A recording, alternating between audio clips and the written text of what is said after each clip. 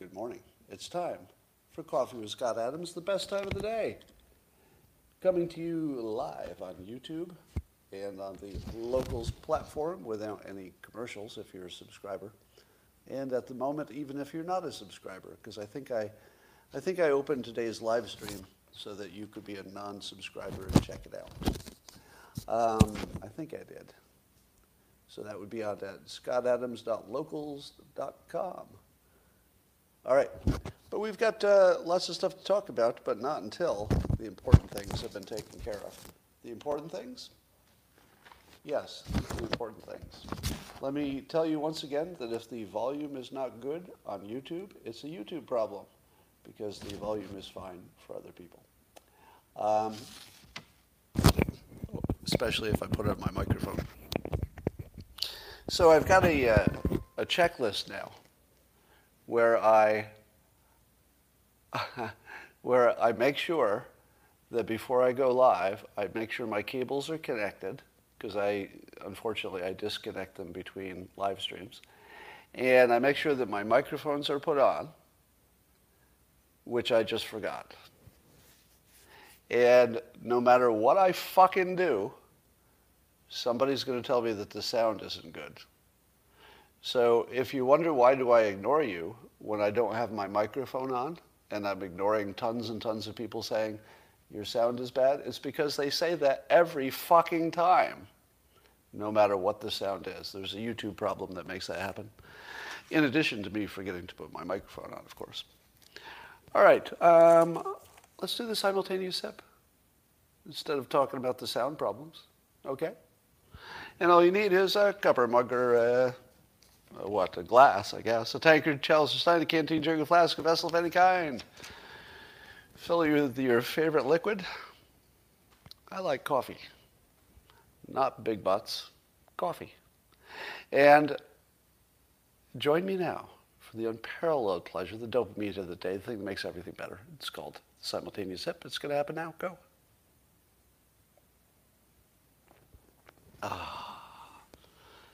So good. I think I might change the name of my live cast every day to "The sound is fine, the problem's on your end," even when it's not, because half the time it's on my end.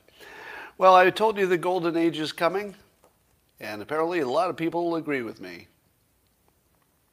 Turns out that according to a Gallup poll, we've reached the highest ever measured percentage of Americans who evaluate their lives well enough to be considered, quote, thriving. So we've got 59% of Americans rate themselves as thriving, the highest it's ever been. Now, it's only been measured for 13 years, I guess, but it's pretty good. And I guess there was only one previous high that was almost that high, and we just topped that too. So, what does it mean? What does it mean when the news is telling us everything's going to hell, but the citizens are happier than ever? Well, how do you interpret that? I feel as if maybe things are going really well. Now, the pandemic was a pretty big hiccup, but even that's going better at the moment. But here's a question that I ask. Wouldn't you love to see a happiness poll by ethnicity and by gender, I suppose, maybe by religion too? Throw in anything that people get discriminated against for. And wouldn't you like to know if the people who are suffering the greatest discrimination also are the least happy?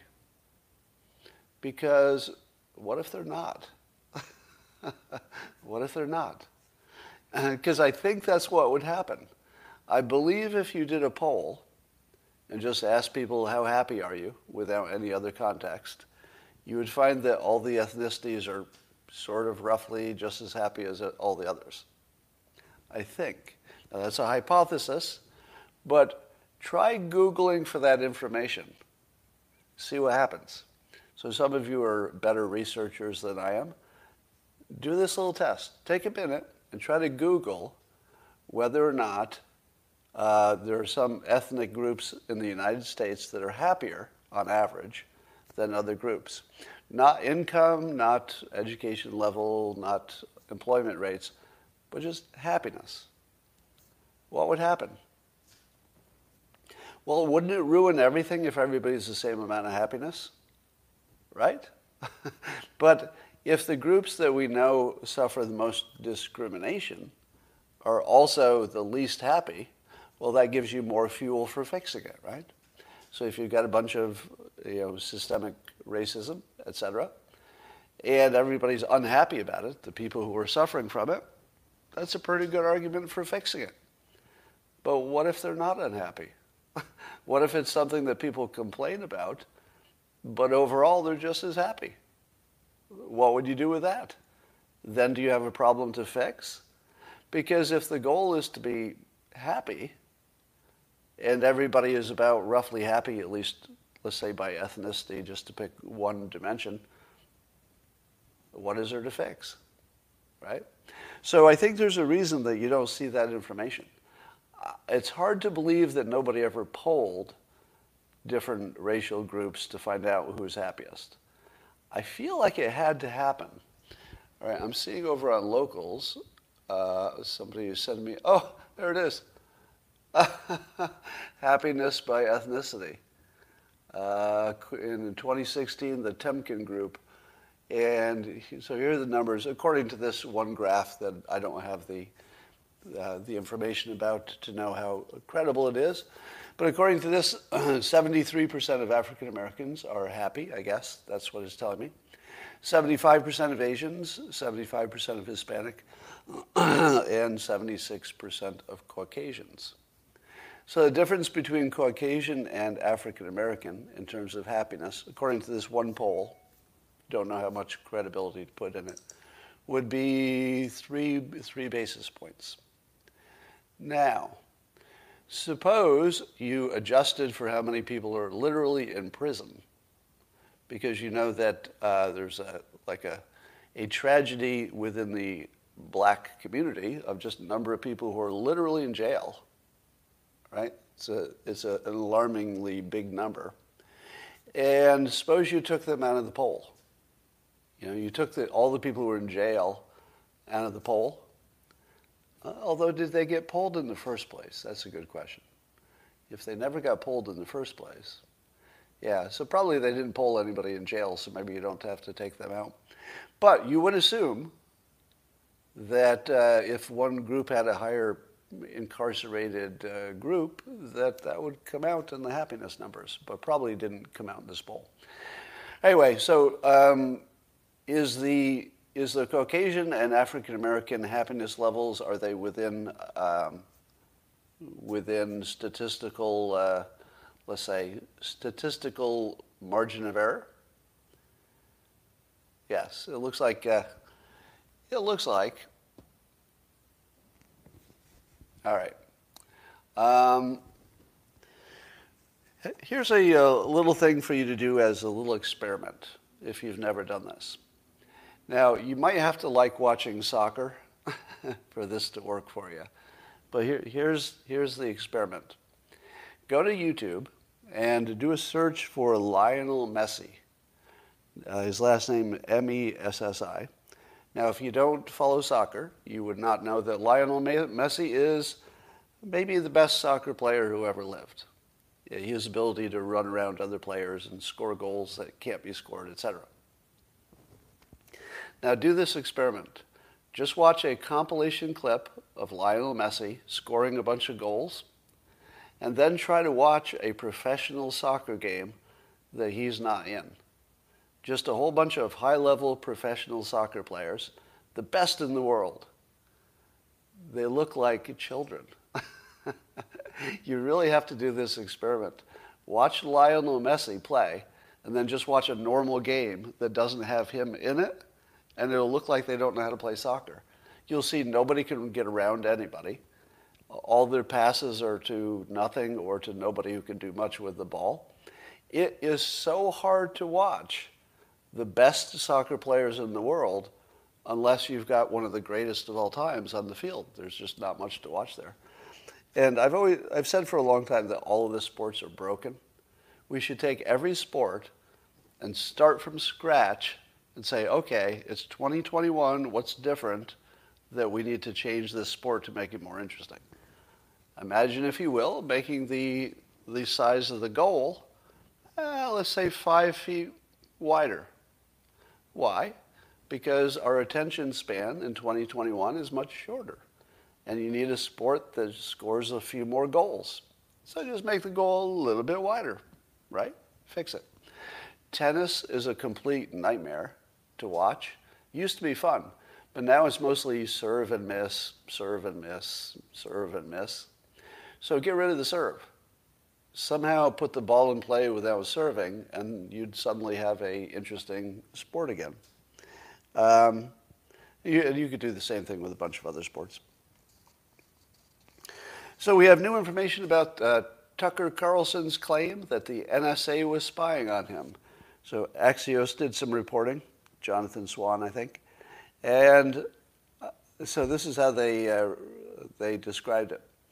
An NSA spokesman declined to comment about whether or not Tucker had been picked up when talking to some Russians. So I guess Tucker was trying to get an interview with Putin, and he'd been trying for a while, and had talked to some American-based Russian folks. I don't know if they were American citizens or not. That's not clear. And Axios, not Axioms. Yeah. And apparently Tucker allegedly, probably, we don't know for sure, but it seems likely, was picked up in those conversations. So here's what the NSA said when asked about it. They referred to their prior comment to say that he was not targeted. So you know how lying works, right? Hey, did you pick up any of Tucker Carlson's communication? He was never targeted. Okay, we didn't ask you if he was targeted. We asked you, have you monitored any of Tucker Carlson's communications? How many times do we have to tell you we did not target Tucker Carlson? Okay, but you're not really answering the question, which is, are you monitoring his communication? How many times do we need to tell you? We didn't target him. So it's basically, not basically, it's a confirmation. So now we know the NSA has, in fact, been monitoring the communication of Tucker Carlson. Now, he makes a further claim, apparently this comes from a whistleblower, that the purpose of it is to get his show off the air. Now, I doubt that the NSA's leadership has that as a purpose. I mean, they might want it. They might be happy if it happens. But I doubt there's any kind of policy from the top. But are there plenty of people who work at the NSA who would be pretty happy if that happened, and maybe would be on the lookout for a way to make that happen? Probably. You know, if you just assume a normal distribution of Democrats and Republicans everywhere, yeah, there are going to be some people at the NSA who would like to do him in. All right. So it's sort of shocking, but we also don't know quite what to do with it, right? Because I doubt Tucker said anything during these conversations that was too secretive. But the fact that they could watch him at all is crazy. Now, here's a question. Does the NSA only have the authorization to monitor communications when he's talking to somebody who's a foreign national? Or can they say you've ever talked to somebody on our list, and therefore we can watch you as long as we want because you had one conversation with somebody on our list? How does that work? How much authorization does the NSA have if somebody had one communication? Yeah, and then unmasking is the crime, we're told, that he was unmasked. Now, I don't know the details of that or if that's confirmed, but that would be a big... the unmasking and the leaking would be pretty big issues. You are correct. Well, Keith Olbermann created some fake news today, so he took that story, the NSA story that Axios reported, and then he tweets it and he says, As we told you at the time, Tucker Carlson was communicating with a foreign-based individual intent on harming the U.S. That's Keith Olbermann. Now, is that statement true? Would you say that Tucker Carlson was communicating with a foreign-based individual? Okay, that part seems to be true. Or I'm not sure if he was foreign-based. Yeah, I guess you'd say foreign-based, even if he was in the United States at the time. All right. Intent on harming the U.S. Is that true?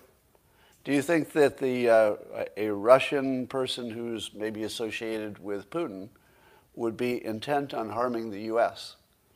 Maybe. If harming includes just suppressing the United States power so it doesn't get too powerful, relative to Russia, that's probably true. But is the entire message here from Keith Olbermann true or misleading?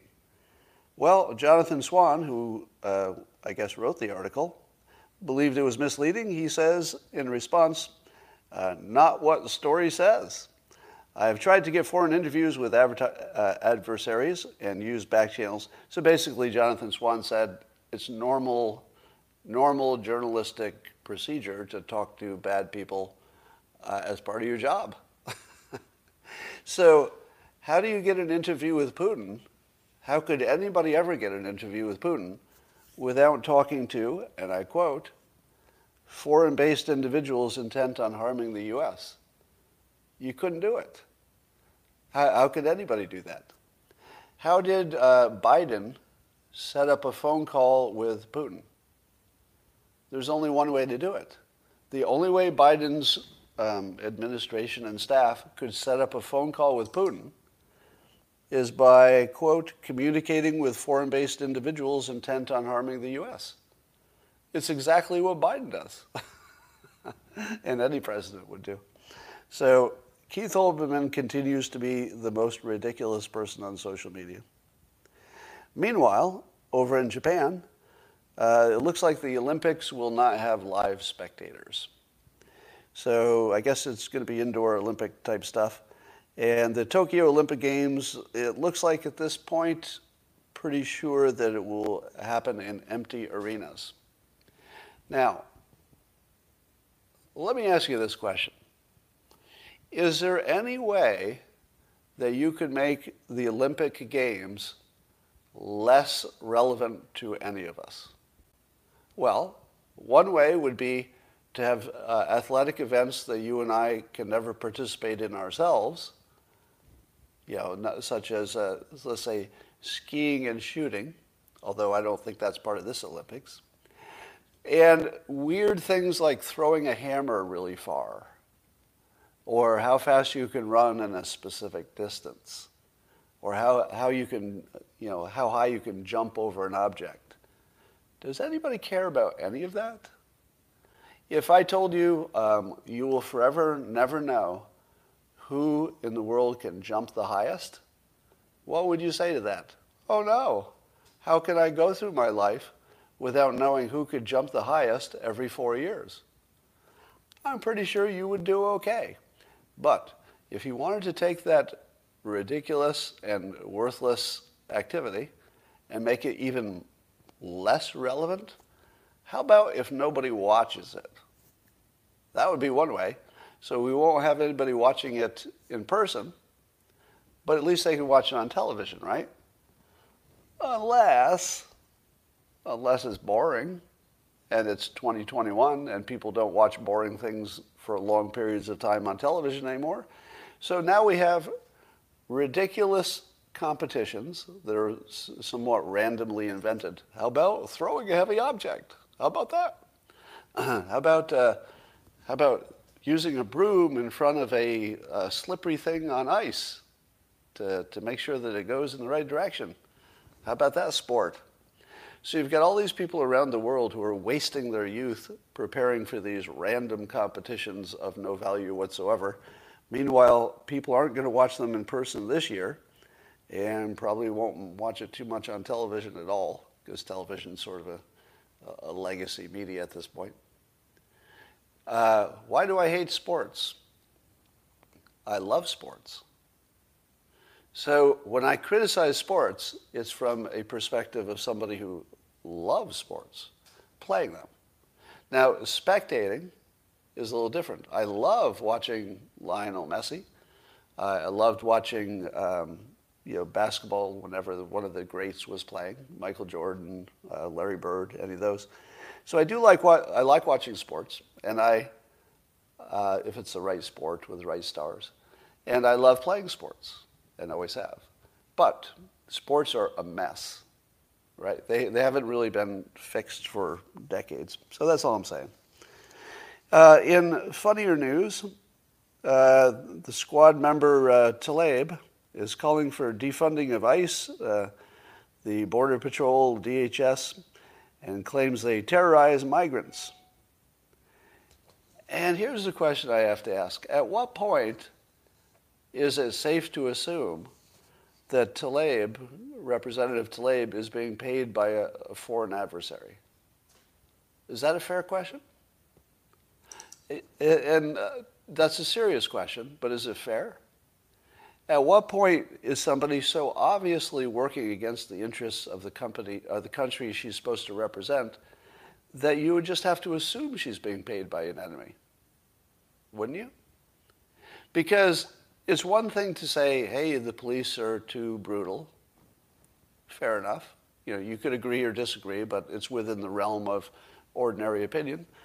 But to say you should just get rid of the organizations that protect the border, that's more like trying to destroy the country. That doesn't really sound like you're trying to make something better, does it? So is it fair to start asking who is funding her? Is this the sort of thing that could open up an investigation? If you were law enforcement, or let's say FBI or something, would you look at this and say, we better start monitoring her communication? Because the odds of her receiving some kind of payment from an outside source, it looks at least feasible, right? I'm not making the claim, so it's not. This is not an allegation. I'm just saying that if you act exactly like somebody who's being paid by a foreign adversary, at what point do you get investigated? Just by doing legal things, because she has, freedom of speech, and it's her job to say stuff about politics. But at what point is the stuff she's saying so obviously not in the interest of the United States that you can just start investigating her to see where the money's coming from? I don't know. Is there any way that could ever happen? And would you even want to live in a country that did that sort of thing? Because I suppose if you had a rule that said you could do that, look into people just based on their opinion, that would get misapplied, right? So you probably don't want a rule like that. But in related news, Biden and the Democrats are going to have to be worried about all this defund the police stuff. Because if there's one way that Republicans can take back Congress and the presidency and basically everything else, it's by being tough on crime when crime is rising. So crime is rising like crazy, and I think everybody's aware of that, at the same time that the Democrats are saying, let's do less about it. How can you possibly win an election with that? The worst problem in the country is crime, and we'd like to do less about it. I feel as if the Republicans are just going to walk into every office that's available. It just doesn't even seem like the Democrats have a chance.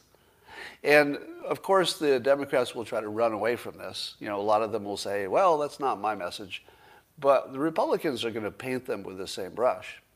So if there's a Republican who is opposed to defunding the police, all the Republicans have to say is, maybe this Democrat is not in favor of defunding police, but here's my argument. Every additional Democrat who's in power makes it more likely that the police will be defunded, because that is harder to argue with. Certainly a candidate can say, I'm a Democrat and I don't want to defund the police. But all the Republican has to do is say, being a Democrat's all it takes, because that's going to give your side enough power, and you're probably not going to oppose it full-throatedly. So that's how you get to defund the police. You get more people like this Democrat that I'm pointing to, even though that one says to not defund the police. So I feel like this is just such a slam dunk that you could just easily predict what's going to happen in the midterms. Is there anybody who doesn't think the Republicans are going to do well in the midterms? Because I'd be interested if anybody has a counter idea. It just seems obvious to me at this point that's the way it's going to go. All right, but I could be wrong. I could be wrong. You never know. So the New York Times has some excellent fake news in our fake news alerts. Apparently there's a group that does what's called a, quote, rapid analysis of any major climate events. Let's say there's forest fires or heat waves or wind-related storms or stuff. So, and they do this attribution analysis, this rapid analysis, to get a news headline out as quickly as possible that's paired with the news that says it's related to climate change, right? So they start with the assumption that these big events are likely caused by climate change. Then they jump in and do a rapid evaluation and then produce a headline to say, yes, indeed, it was related to climate change. Now, they did this recently with the heat waves. And this was not the same information that I'd heard from all sources. And so I was wondering if anybody would push back. And sure enough, Joel Pollak in Breitbart does an article in which he references a new book out by Stephen Koonin called Unsettled, What Climate Science Tells Us, What It Doesn't, and Why It Matters. Now, this attribution analysis is specifically criticized in this book. And this fellow is a former Obama administration climate scientist, all right? That's important. He's a climate scientist, and he was in the Obama administration. So he's saying that the analyses are basically not to be trusted in a lot of stuff, especially the rapid response stuff. Do you know how the rapid response stuff is peer-reviewed? It's not. It's not, because they don't have time for that. The thing that makes it rapid is that it's not peer-reviewed. So how much trust should you put in a complicated subject? Climate change is really complicated. And somebody does a rapid analysis with the stated purpose of making a headline for political purposes. So it's explicitly for propaganda. Now, they don't say explicitly we're going to lie, right? That's not in what they're doing. But explicitly, the purpose is propaganda.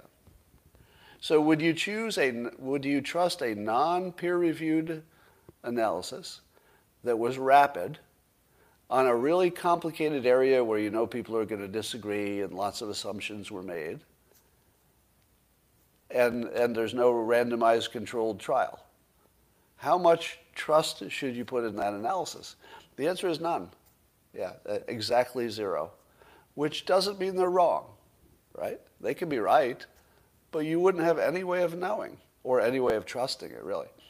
So the New York Times runs this review, or this rapid analysis thing, that even the authors of it said was an untested hypothesis. The people who did the analysis won't even tell you it's credible. They call their own analysis basically operating on a hypothesis, right? So if the people who do the analysis cannot give you confidence in their own analysis, it's still just a hypothesis, how should the New York Times report that? Well, I would say they should report it as there's a hypothesis that is not strongly supported by science, but there's a hint that some reasonable people looked at it and they have some concerns. Something like that. But here's what the New York Times said instead. There was that these heat waves were virtually impossible without climate change. Virtually impossible without climate change. and then the story doesn't support that headline at all. Again, it's possible that climate change caused everything just the way it's reported. But we don't have science to indicate that. I mean, not credible science. We've got a propaganda group that did something without peer review that was exactly the answer you expected them to come up with in a complicated area where people can disagree. So, that's your fake news for the day. Meanwhile, Trump is suing Google, Facebook, and Twitter for censorship. How do you think that's going to turn out? Well, the smart people, who are often wrong, by the way, but the smart people, all the lawyers are weighing in and saying, ha, ha, ha, ha, he has no chance. Because it's not really a First Amendment situation, because it doesn't involve the government, and therefore that's the end of the story. They're private companies, they can do whatever they want. But interestingly, Alan Dershowitz is getting a lot of pushback today because he's saying that it is a First Amendment kind of a case, and the most important First Amendment case of the 21st century.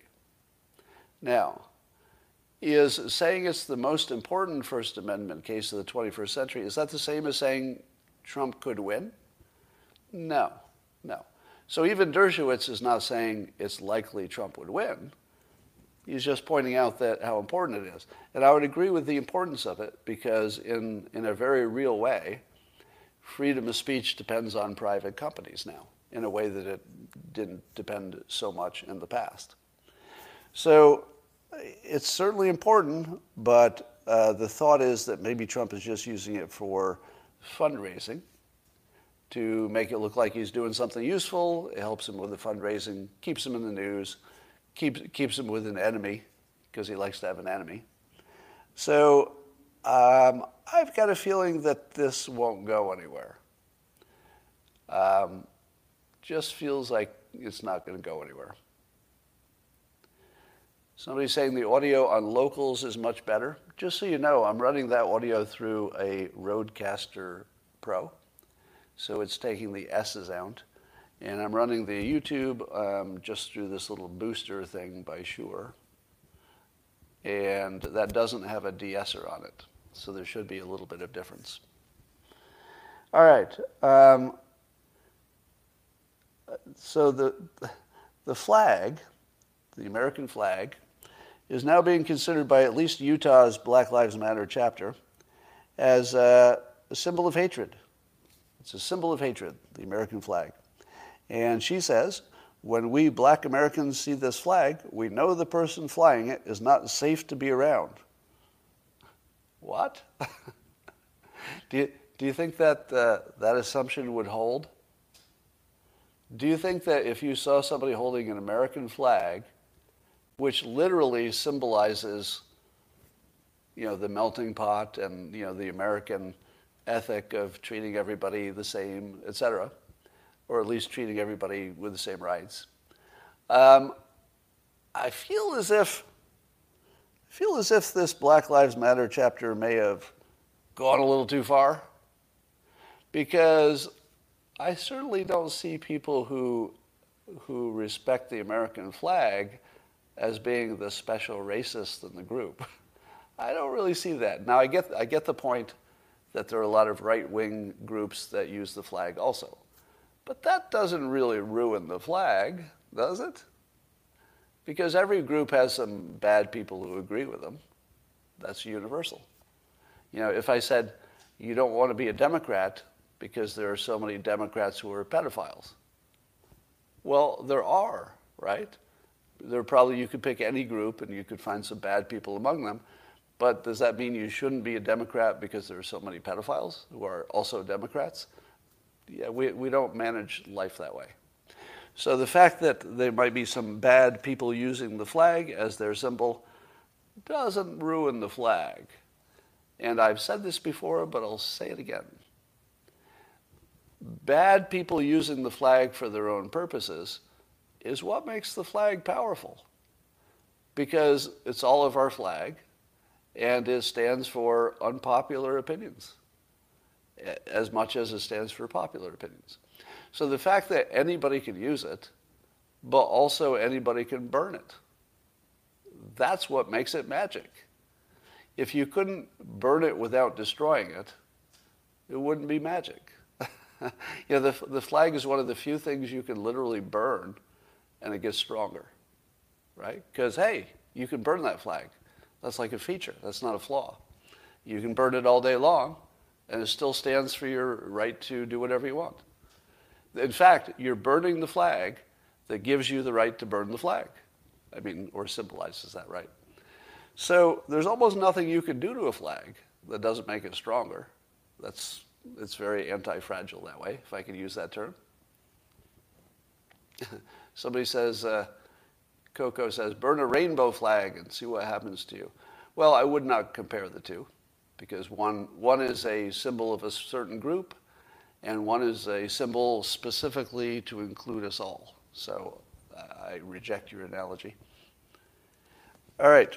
Then apparently there are 40 progressive groups sent a letter to Biden urging that the Biden administration plays nice with China so that we can fix climate change, which would imply ignoring whatever's happening in Hong Kong, which I'm sure is too late to do anything about, but also ignoring the forced detention of the Uyghurs. Now, are we supposed to just ignore concentration camps in China? Because if we don't, it'll be hard to deal with them on climate? Because I've got a feeling that China is going to be exactly as hard to deal with no matter what the topic is. It's hard for me to imagine that if we were really nice to China on the Uyghurs, that therefore they would get rid of their coal-burning plants faster.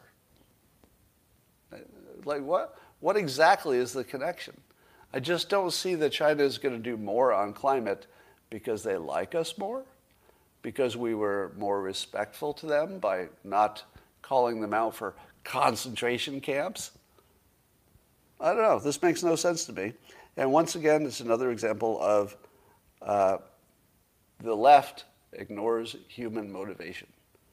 Just consistently. They always get human motivation wrong. It's as if they don't know why people do what they do. All right. Well, as somebody said, somebody needs to make a Schindler's List movie about the Uyghurs, because if you don't turn it into a movie, nobody's going to care. And I think Steven Spielberg was a genius, because he realized that making a movie about the Holocaust, Schindler's List, was a powerful thing to do. It would just keep it in the public's consciousness forever, and it was very successful that way. What about Tibet? Tibet, of course, is oppressed by China, but I don't know the details of that. If I did, I'd be talking about it. Now, I heard a bunch of comments yesterday that people enjoyed my comments about intersectionality. And my suggestion specifically was that we add more categories to it, and it would just collapse under its own weight. And adding, short people and old people and Republicans and ugly people and everything else. But I don't know what else to do with that. So if nobody's going to actually try to do that, then it's a suggestion that just goes out there and dies. But somebody somewhere probably needs to try to get those things included in a curriculum, because it would just make the whole thing fall apart. Yeah, diabetics, heart patients, everybody who's got a health problem, throw them in there in the intersectional situation.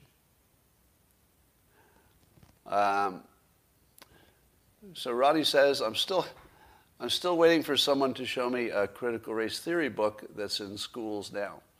Well, I think that conversation has been settled. So you saw a bunch of people saying it's fake news that critical race theory is being taught in schools. But the two biggest teachers' unions just came out strongly in favor of it and are talking about it being in schools as a fact, meaning that it's already there and it's being taught, and the teachers' unions call it by that name, critical race theory. So those of you who thought that it was fake news that critical race theory was being taught in schools, If it isn't, it's going to be, because there's way too much pressure to make it happen. Tim Pool had a guest who was showing the materials. Was that Christopher Ruffalo? I don't know who that was, but it probably was. Yeah, and we've seen some of the documents, especially in corporate America. They just call it something different, yes. All right. It wasn't Christopher Ruffalo, but something else saw it. All right. Wokies or somebody's asked me how to spell Wokie. So I was suggesting that the people who are woke be called Wokies. I spelled it W-O-K-I-E-S, but I suppose you could do it a different way. Yeah, it's possible that critical race theory will be the downfall of the teachers' unions, or at the very least, it will be the rising of school choice. So we're seeing that everywhere. Between critical race theory and defunding the police, I think the Democrats found a way to remove themselves from power. It looks like that's what's going to happen. All right. I'm going to need to go get ready and do something else. And I will be back here tomorrow, YouTubers. I'm going to say a little bit more to the locals people. And I'll see you later, YouTubers.